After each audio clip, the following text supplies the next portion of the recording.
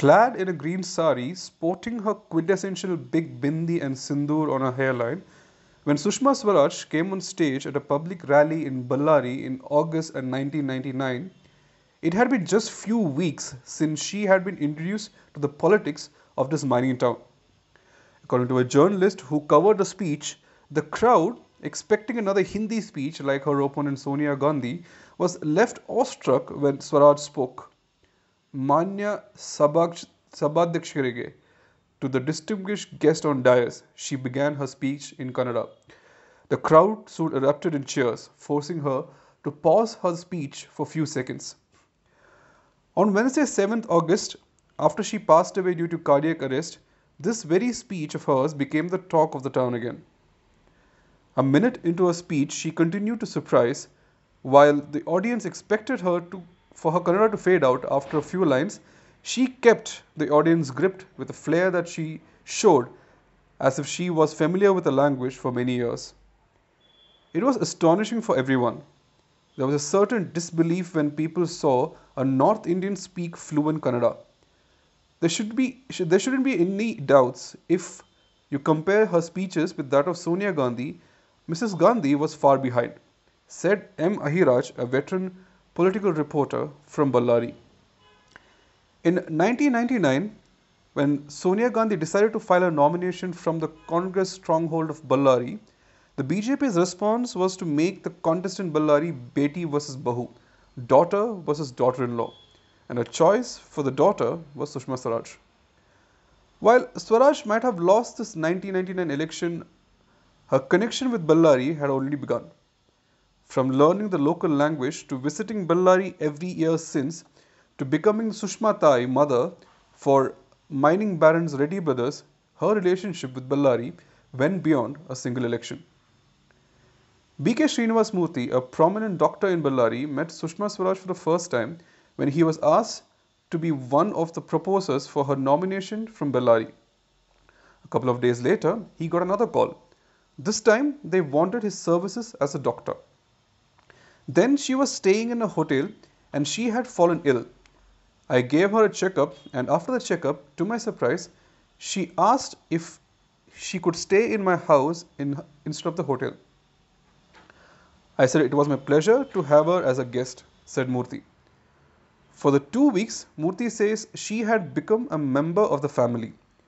It was during this time she started the tradition of participating in the Vara Mahalakshmi festival. While she was in our house, we were celebrating the festival and she was very excited and she joined us. From then, for more than 11 years, even after she lost the election, she would come to our house to celebrate the festival with my family, he said.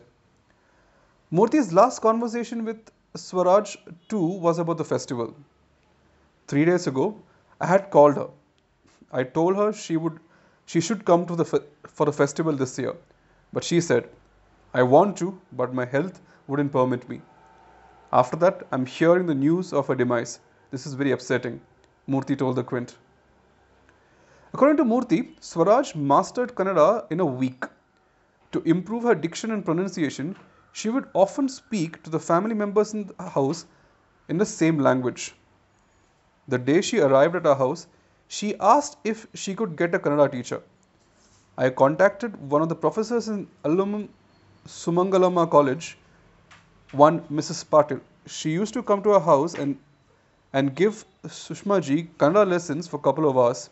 She was a quick learner, recalled Murthy. After the lessons, it was Murthy's family who helped her with the pronunciation. She would talk to us and ask us if her pronunciation was correct. People wouldn't believe when they were told that someone learned to speak Kannada within a week, but she did, said Murthy. For the former mining barons of Ballari, Karunakar Janardana Somshekara Reddy, and their associate Sri Ramlu, Swaraj was Sushma Tai, their mother. When Swaraj was announced as a BJP candidate from Ballari, it was the Reddy brothers who funded and ran her campaign. Over the years, the relationship grew stronger. Her visits to Dr. Murthy's house for Varamahalakshmi festival was always followed by a mass marriage organized by Sri Ramlu of the BJP who claimed to be her adopted son. In 2009, when the Reddy brothers had rebelled against the Yediyurappa-led BJP government, it was her intervention that solved this political crisis. But when Janardhan Reddy's name emerged in the iron ore scam, she cut her ties with the Reddy brothers and her visits to the mining town reduced. In an interview, she said, "I have nothing to do with them, whether in their businesses or their political rise. My total interaction with them is limited to one day in a year when I go to Ballari for a puja of Varna Devi." Despite the ups and downs in her relationship with the Ballari, she is still remembered by many as Ballari's daughter.